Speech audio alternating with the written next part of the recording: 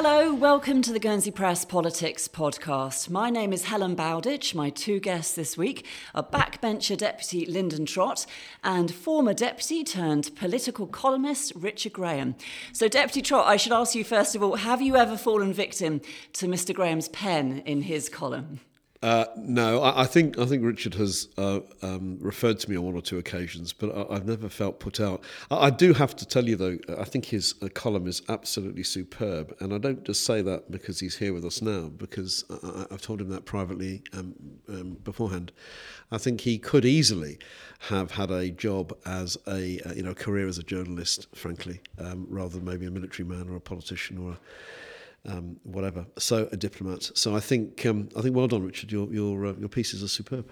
Yes, I love them. I really enjoy reading them. I don't know if I'd want to be one of the victims of it, but I really enjoy it, and it's like a third career for you, isn't it? Well, I'm sorry you're using the word victim, because I do realise... You're right, that's too harsh, yes. I do realise government is a serious business, but there must be room in it for a bit of theatre and a bit of comedy, and a bit of leg pulling anyway, put it that way. And I have to say, it helps having been on the inside. You know, you get a sense of the theatre there. So I hope nobody takes it too seriously, although I do actually usually have a serious point to make. But I do believe in making it as gentle as possible.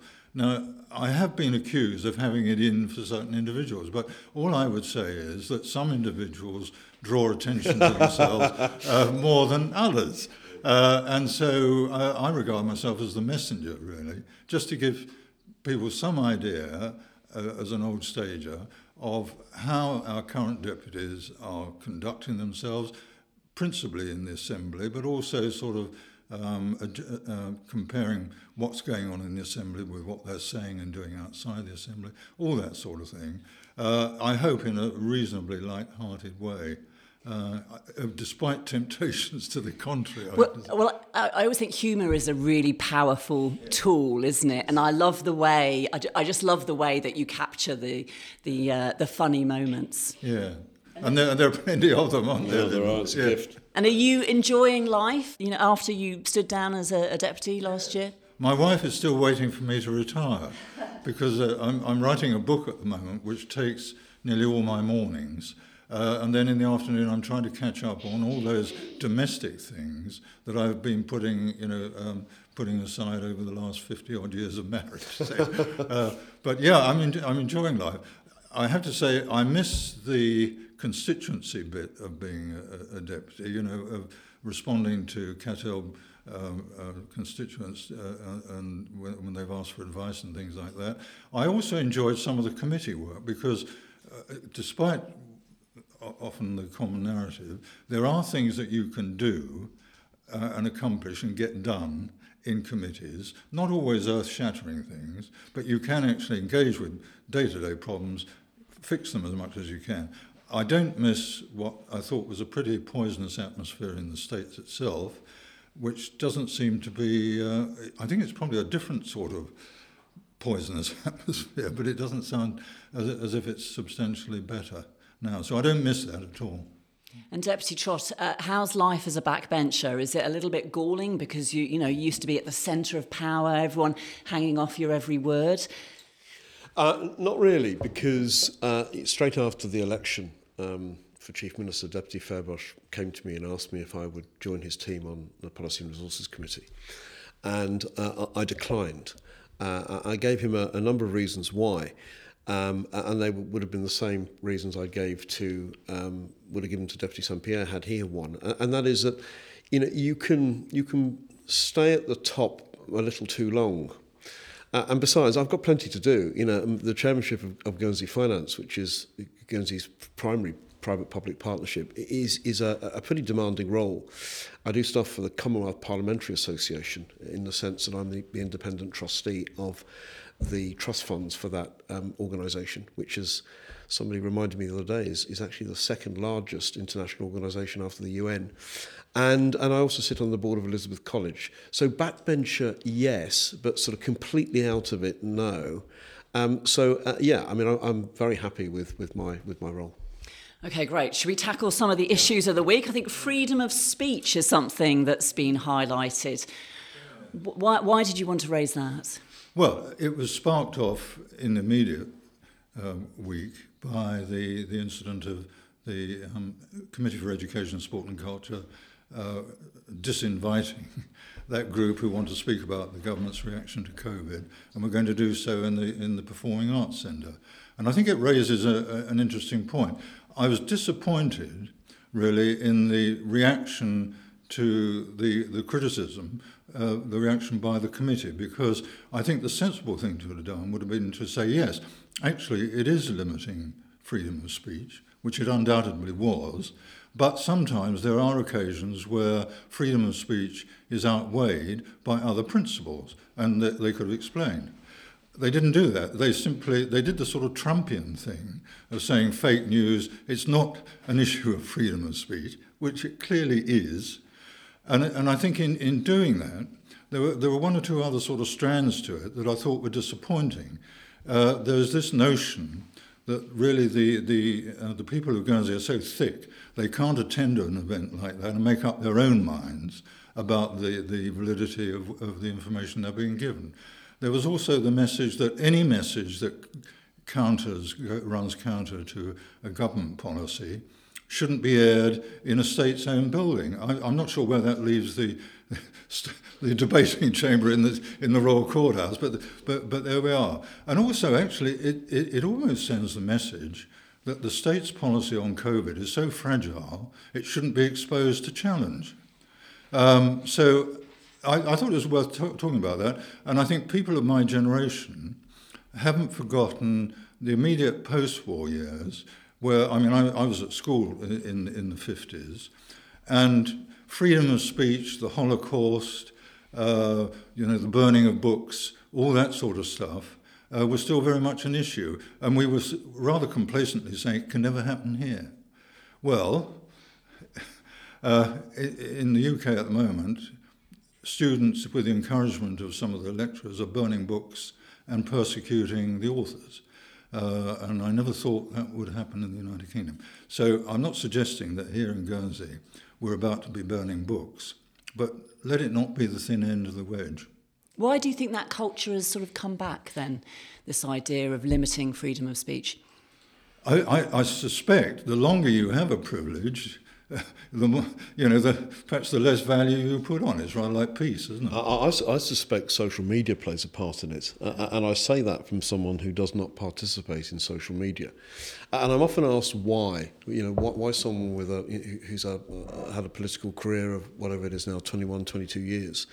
And it's because I've never been particularly interested in people paying me compliments. I've never been particularly interested in people criticising me, because what I say I mean, but everything I say it's attributable to me. In other words, I don't operate under any pseudonyms. I don't operate in a clandestine way.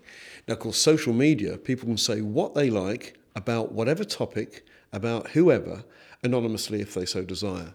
And I think that is wrong. If you've got something to say, allow yourself to be accredited to it, particularly if what you have to say is so deeply unpleasant. So I think that's contributed to it, frankly. But I do agree with Richard that we've got to be very, very careful to limit freedom of speech. It's something that we fought world wars over, let's be honest. And the issues are fundamental to a modern democracy. So it is. But I stand by what I've said around the anonymity of some comments. They're completely outrageous, I'm told. Because I don't have any access to it, but people are forever telling me just how vile some of the comments, particularly on Facebook or whatever it is now called, Meta something or other, I think. It's changed its name overnight, hasn't it? I think there are some moves in the UK now after the death of after the murder of the MP to try to get Facebook and Twitter to get people to use their real names. Yeah. Well, the murder of the MPs, there's been two, and of course the stabbing of Stephen as well, who I did know. Every time it happens, it brings home to me the fact that I believe, and long may this be the case, that I am the only politician in Guernsey ever to have a cordon of security thrown around me, and it was all to do with the Landesbanki depositors. Indeed. And it was a very, very difficult time. My 2 elder children were quite young at the moment, and they were walking around the house with lanyards that had buttons on, and so they saw anything suspicious, they were to press it. And it was, and I remember thinking, crikey, this is Guernsey, but even here we weren't completely impervious to it. Now, I think that remains absolutely an isolated occurrence. I'm delighted to say, and I hope that continues.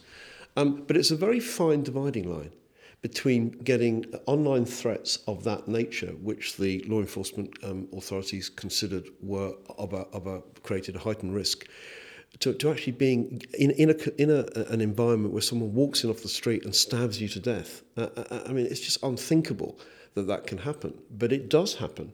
And my fear is that we'll see more of it in the future, because I do think, and again, you can't blame everything on social media, but I do think the radicalisation, particularly around fundamental religious beliefs, are made easier as a consequence of the reach of social media.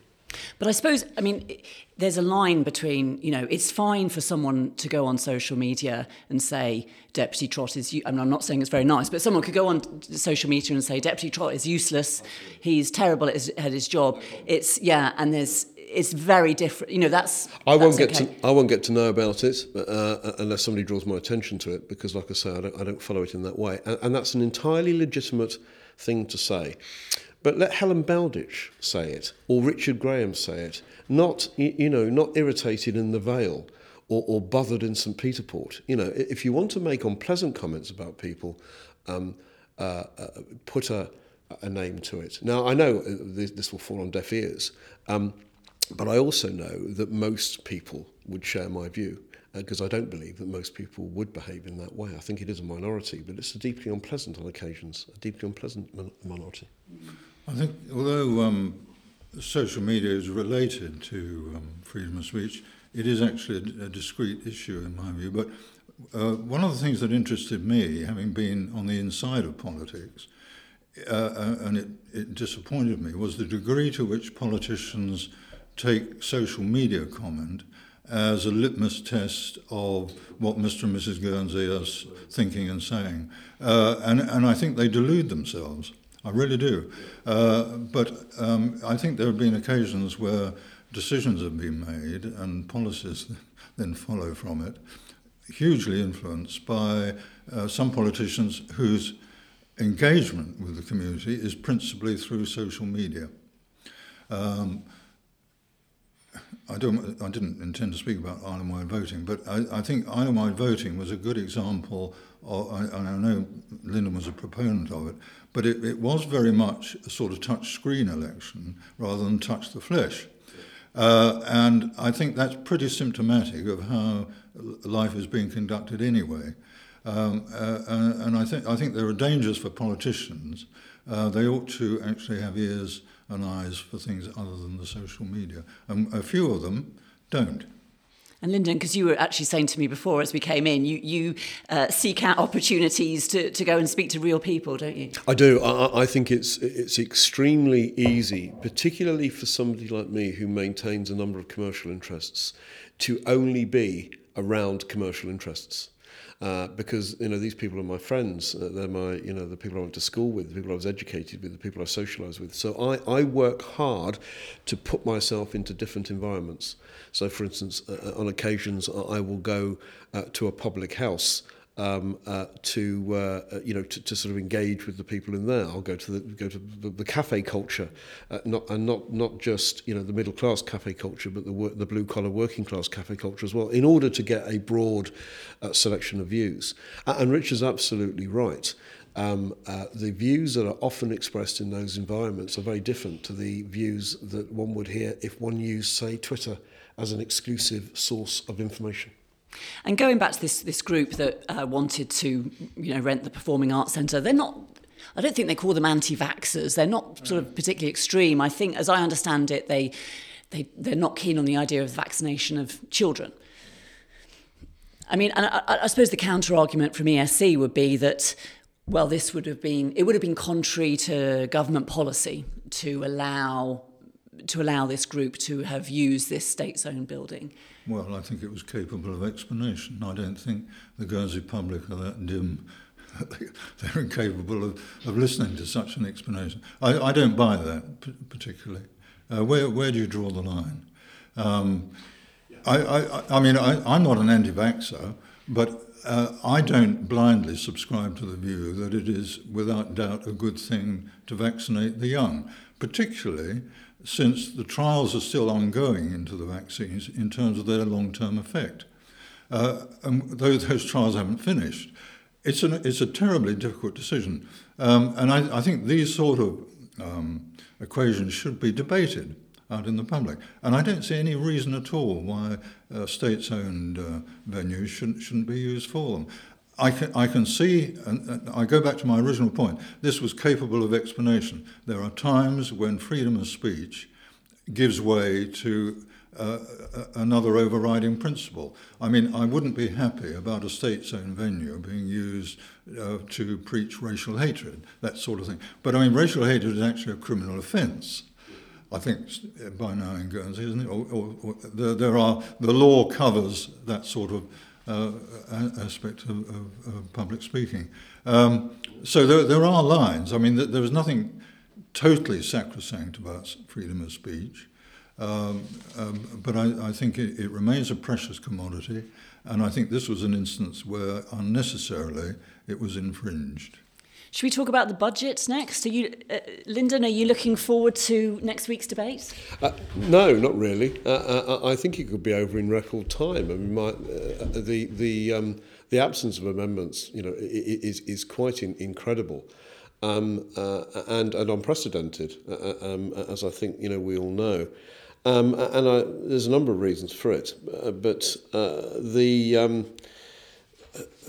this Policy and Resources Committee has got itself into a little bit of a pickle, if I'm perfectly honest, because some of them were elected in the general election on a set of policies that were not, how can I put this delicately, not as accurate as they might have wanted them to be, particularly around public spending and the like. And they've now, spent a year or so in post. They realise the issues are as their predecessors described, and the majority of the issues are around an ageing demographic. And there's one absolutely perfect example of that, which I used in my budget speech, which I think you, Helen, reported on.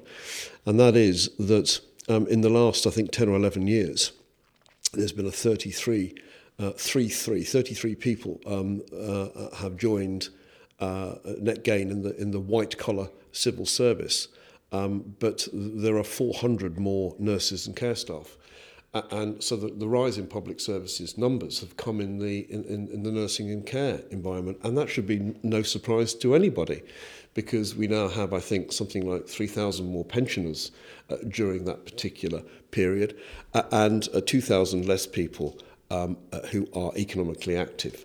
So you don't have to be a genius to see that is the problem we face, and it has been the problem we face for a little while. This idea of a bloated civil service is absolute nonsense.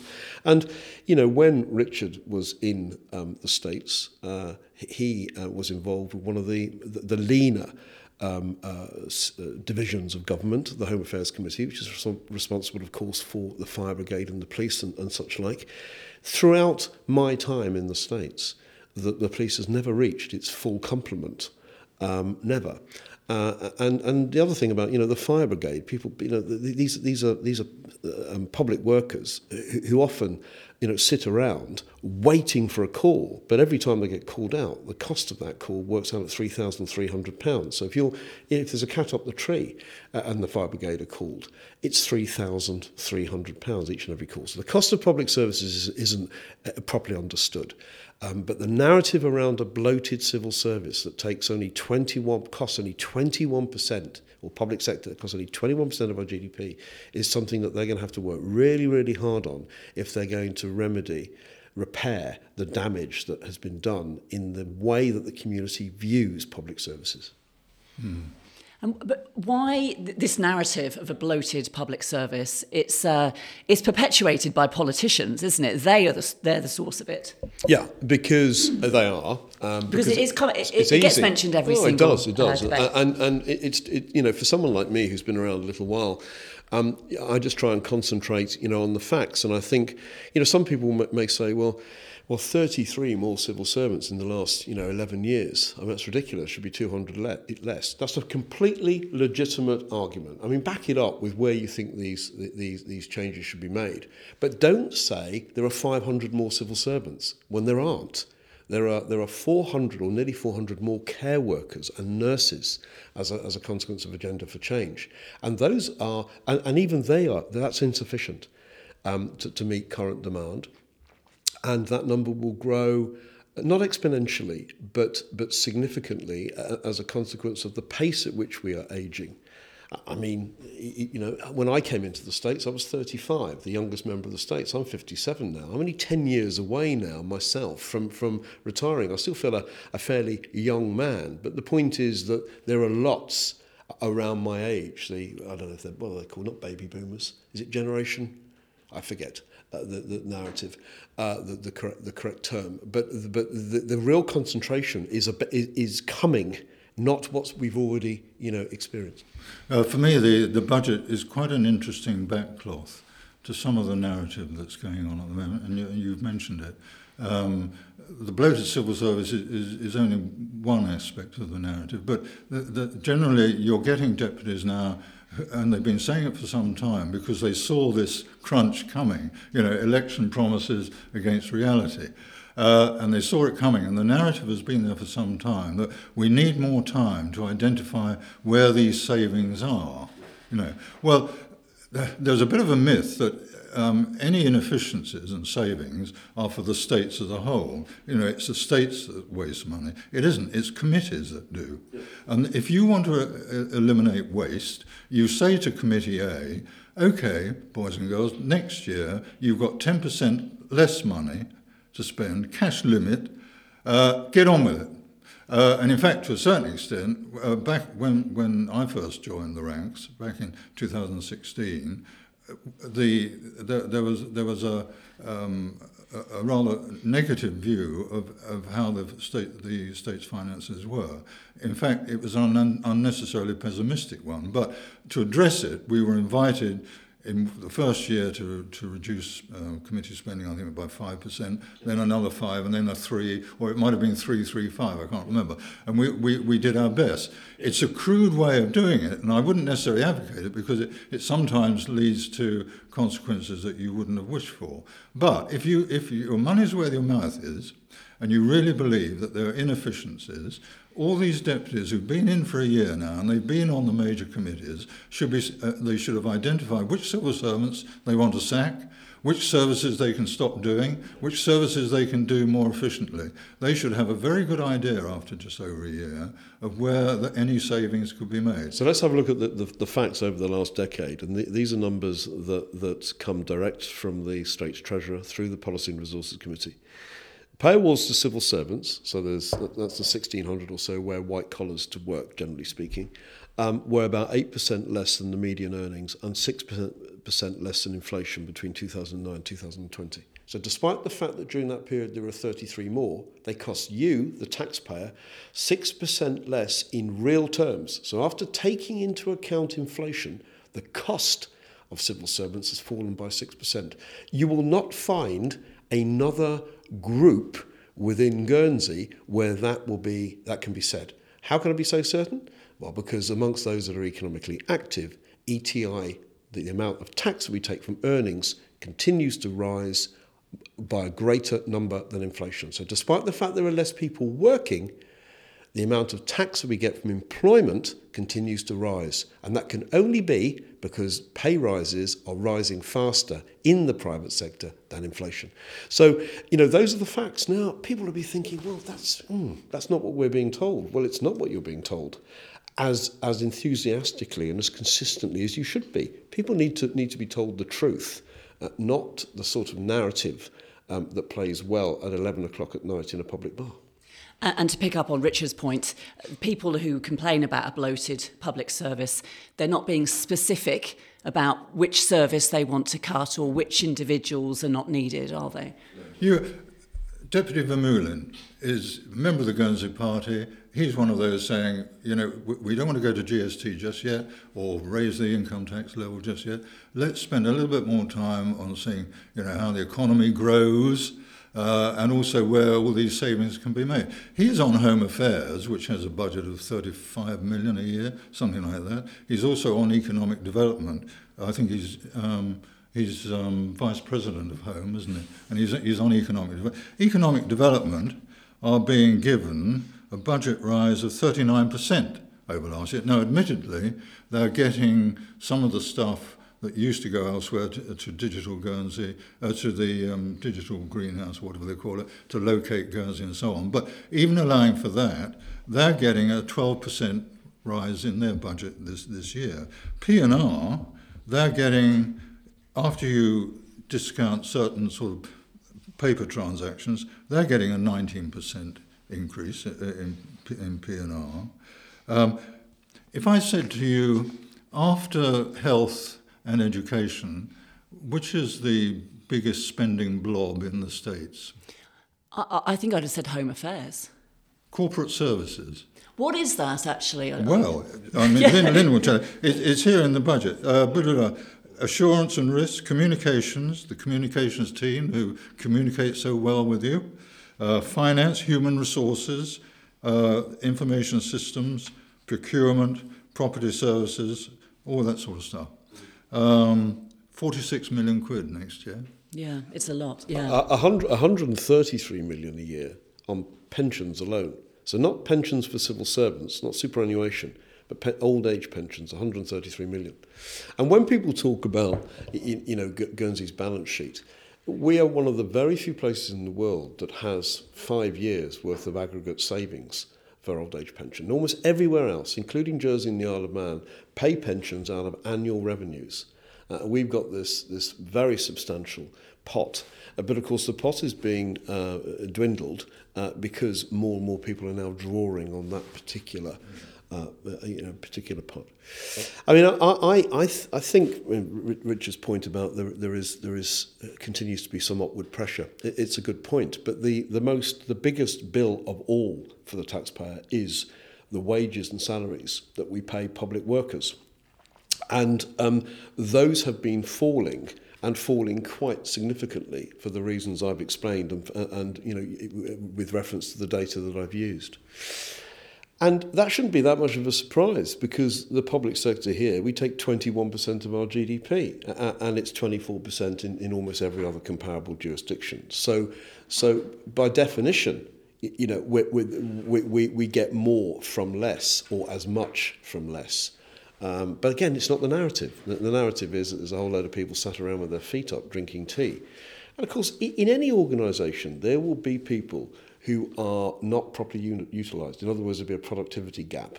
But the truth is that the public service is actually going in the right direction, whereas the cost of doing business in Guernsey is going in the other direction. And part of that is population management. And I'm going to segue into a very interesting statistic that was sent to States members from the Employment and Social Security Committee just a couple of days ago. They told us that there are 384 people seeking work, which is not an uncommon number for this time of year. And many of those are very difficult to employ for a variety of reasons.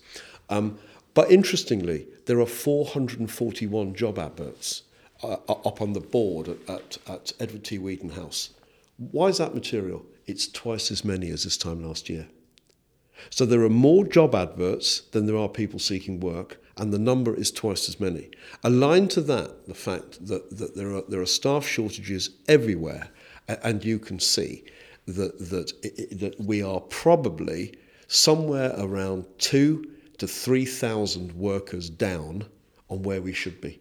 And most of those are natural attrition during the course of the last decade, which have come primarily from people moving from employment into retirement. Again, a product and a consequence of an ageing demographic.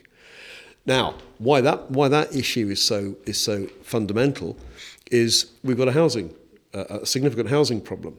We have got a significant housing problem. But if I was to tell you that it is believed that there are 30,000 empty bedrooms in Guernsey, so there are 30,000 bedrooms that no one ever sleeps in. And that's because there is an increasing, and this is almost exponential, rise in the number of people living alone. There are now 8,000 people in Guernsey who live on their own. 20 years ago, there would have been a couple of thousand. So you can see what's happening. People are living on their own. There's more and more redundancy within the homes that they're in. And that's because we're not seeing the housing market move dynamically in the way that it may have done, many, many years ago. So it's more flats and apartments that are needed rather than sort of 4-bedroom houses. And do you think that, do you think the island should open the gates to allow more immigration to fill those job posts? During the last term, the Policy and Resources Committee of the day, which I was the Vice President of, Deputy Chief Minister of, very seriously considered proposing to the states a complete postponement of all of Guernsey's sort of employment population rules, and almost as a test to see where it rested in a year or two's time. In other words, let the marketplace dictate rather than controls. Anyway, it was decided not to progress with it. But it would have been very interesting to see what the outcome was, because I'm of the view that something's got to give. We simply have not got enough people to sustain our economy, and therefore more people need to be here of a certain age and of a certain skill set. That is a fact, but the resistance to population growth is understandable, particularly when so many indigenous young people can't get their first foot on the housing ladder. I completely understand that, but if we're not careful, we're going to go past the tipping point where recovery will be that much harder. So I don't know what your view is, Richard, but I think it is the big dilemma of the day. I think the disappointing thing to me has been that the response to the demographic headwind has been not, as some people have complained, to demonise the old and blame it all on them. And that's just an example of people queuing up to be insulted, really. I mean, nobody's been suggesting that. But there has been really a tendency to regard the aged as a problem rather than an opportunity. And the only response you seem to hear to the lack of sufficient numbers of workers is to feed it in from below. And my response to that is yes, you've clearly got to do that, but don't forget there's an immense scope that can be done for those who are post-65. I mean, we still talk about a working age, from 18 to 65. It's a sort of international term. It's nonsense. If on the one hand you're saying the problem is people are living longer and healthier, therefore, they're not working. The proportion of those not working is a problem. Why don't you encourage more of those above 65 to carry on working?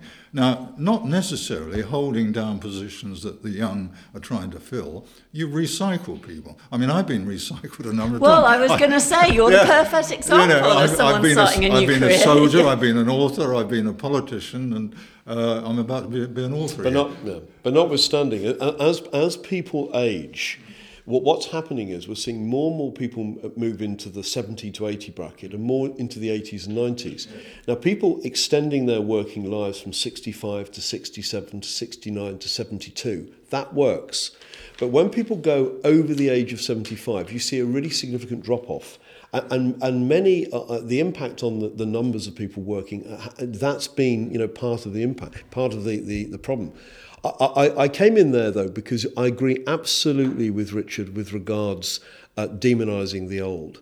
I mean, I mentioned earlier that we've got 5 to 5.5 years of pension reserves, old age pension reserves. In other words, if there was no investment growth whatsoever and we put no money into that pot, we could continue to pay the old age pension for 5.5 years. Why do I say that? Because it's been your generation, and dare I say it, my generation, who have been working for the last 40 years as well, that have built up this pot. So the idea that we are transferring to the next generation a set of liabilities that are being unfairly transferred is absolute nonsense, because we are one of the very few places in the world that has built up that resilience as a consequence of having that old age pension pot. So any narrative around blaming the old, of course, is not only completely inaccurate. And I've never heard anybody doing it. Well, I'd argue that some members of the Policy and Resources Committee, when they started talking about means testing the old age pension, came fairly close to crossing that line. Well, that was certainly the sorts of messages that I was hearing. But the truth is that we're different to other places in the sense that we have built up this reserve in a way that most other places haven't. So the argument's technically complete nonsense. But I think the states will be pushing at an open door with quite a few of those who've reached 65 or 70 and even beyond. And I think that the door is going to be even more open in the future, because people of my generation are going to realise that from now on, if they want to enjoy a decent pension towards the end of their life, they're either going to have to work longer, or they're going to, if they want to work the same number of years, they're going to have to pay in more whilst they're doing it, or accept a lower pension in the end. I mean the maths just don't add up in my view. So I think those who are still able enough to carry on working, many of them would wish to. What can the states do? Well, I think the states can try to embrace themselves a different culture. I wonder when the states last took on a civil servant at the age of 65. Now, I use the word recycle because I don't think we should be there to perpetuate the old in the positions they've been used to. Why can't, rather like head teachers, retire and then go back into the classroom once they retire and are drawing their pension? Why can't policemen who are no longer young enough to chase villains along the Gladney Esplanade man the desk, do the prosecution service, or get recycled and do something entirely different? Reskilled. Now, the culture isn't there at the moment. It's neither there amongst the retirees themselves, because somehow they've inherited a culture where at 65 or 70, that's it. They've earned, their retirement. That needs to be addressed, in my view. Nobody has a right to anything other than what they've paid in for. We need a change of culture in government, and we also need a change of culture out there in the private sector too. Well, but places like the Co-op, I noticed they have embraced that culture of employing older people, and I really like going in there, and the support is really good. The customer service is very good. Yeah. Yeah, absolutely. I was a huge supporter of extending the age of retirement, because I think that the health service alone is so much more sophisticated now that we are all living longer and staying healthy for longer. But there's a big difference between being 67 or 69 and being 77 or 82, and it is that shift in our demographic that is causing some of the problems. Can I ask you a question, Helen? Yes, please do. You're used to listening to the States. You are a very capable journalist. How much do you think it costs a day to run Guernsey's public service? £2 million. Yeah, spot on. Spot on. Yeah, well done. You've heard me say it before. Yeah. £80,000 an hour. So we've been going nearly an hour, which means that it's cost about £80,000 to fund public services. These are large numbers. And one of the other issues that I've always had, and Richard has heard me bleat on about this forever and a day, and that is we don't tell the community how much things cost, and education is something that's dear to your heart, and we don't. People complain about their taxes being wasted. Whereas the truth is, most people on median earnings, as we know, the tax contribution they make is sufficient to keep a single child in public education for one term. So anyone with a couple of kids on median earnings being educated in the state system gets an absolutely phenomenal deal. But we're embarrassed almost to talk in that way, and I think there needs to be more of that, because I think that's a far more collegiate approach, and I've implored my successors at PNR to do more of it. Mind you, what Lyndon says is absolutely true, but I would issue a word of caution on that. These costs per pupil, costs per prisoner, can be quite useful as a guideline against how we're doing compared with other jurisdictions. And it is a fact that in the best of the English comprehensive schools that are doing so well, it costs half as much to educate a secondary pupil as it does here, to a lower standard here than they're doing for half the price in England. Yeah. He's blown your argument there, I'm afraid, Linda. But so it's true, it costs about $12,000 a year here, and the best academy comprehensives in the UK are getting just over 5,000. It's about to go up. But there we are. It can be misleading. I've heard you say it costs $50,000 a year to keep a prisoner in our prison. Well, that doesn't mean that if you put an extra prisoner in there, it's going to cost another $50,000. What it is, it's that if you want to have a prison in a place as small as Guernsey, it's going to cost you a sum that, when you then divide the number of prisoners into it, comes out at roughly 50,000. When I went on to Home Affairs, I addressed this point straight away with the prison governor, who was a very experienced bloke at the time, and I said, what would be the number of prisoners that the state's prison would have to reduce to in order for you to actually do things with less money? And he said they would have to come down below about 70 prisoners at any one time. I don't know when the last time it ever was. It usually hovers around 100, 110. It's got a capacity. And the irony is, the more prisoners you put in, the less it costs per prisoner. Yes. That's true. One needs to be reasonably careful with But on the grounds that we've only got capacity for about 100 prisoners at any one time, and we normally run about 80 or 90, the margins for error are they could only limited. close a wing there. I don't think any discussion of this type is complete, though, without talking about the relationship between economic growth and taxes. And again, you've reported my thoughts on this before, and I did an article for the newspaper as well. But a 1% growth in GDP has, by and large, about a £10 million positive contribution to public revenues. And a 1% increase in the personal rate of income tax has, by and large, about a £10 million a positive effect on public revenues. So 1% of growth is pretty much akin to 1% growth in personal income tax rates. Now, of course, most citizens would far prefer the growth, until you start talking about issues surrounding population, and then many citizens start to sort of change their view. But of course, you can't have it both ways. You can't have economic growth in our community without the growth in the number of people in employment. And in an ageing demographic, that has to mean new people. That's where the debating point has always been. Where does inflation fit in with that? I mean, if you grow the economy by 1%, but you've got 3% inflation. Yeah. Those numbers are always calculated in real terms. In other words, having taken account of inflation. But inflation's fundamental, because Rishi Sunak in his budget is now saying that he thinks UK inflation will be sustained throughout 2022 at about 4%. Now, that's an incredibly high number, particularly when you've borrowed money at 3 5/8, because what it effectively means is exactly what I hoped would happen, or what I expected to happen, is that debt will be inflated away at a far faster rate as a consequence of UK inflation.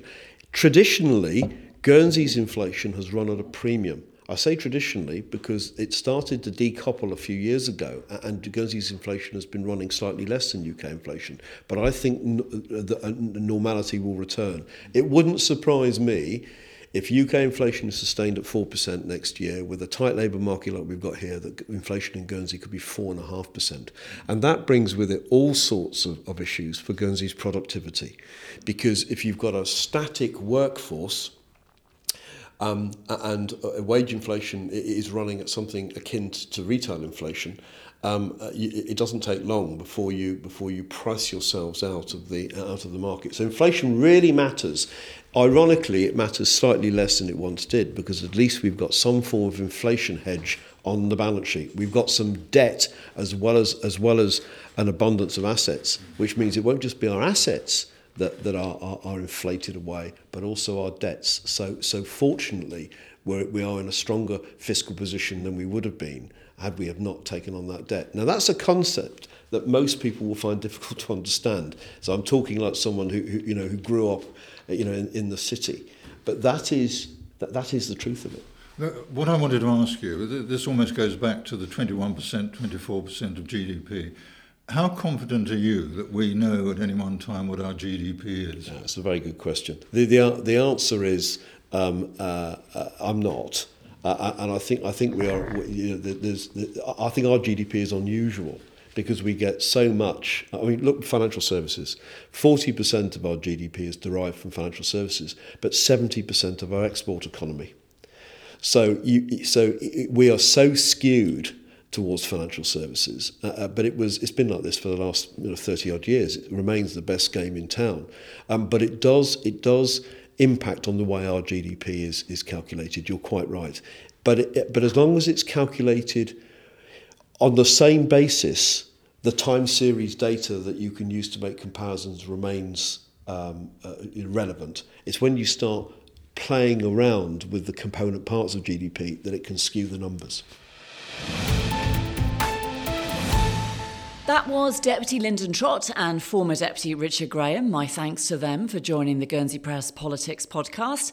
If you enjoyed listening to that, why not leave us a rating and a review and share the podcast with all your friends. We'll be back with more political discussion soon. In the meantime, listen out for our 6-minute States updates from the budget meeting next week, our daily digest of all the key things you need to know about what's being debated and decided in the Chamber.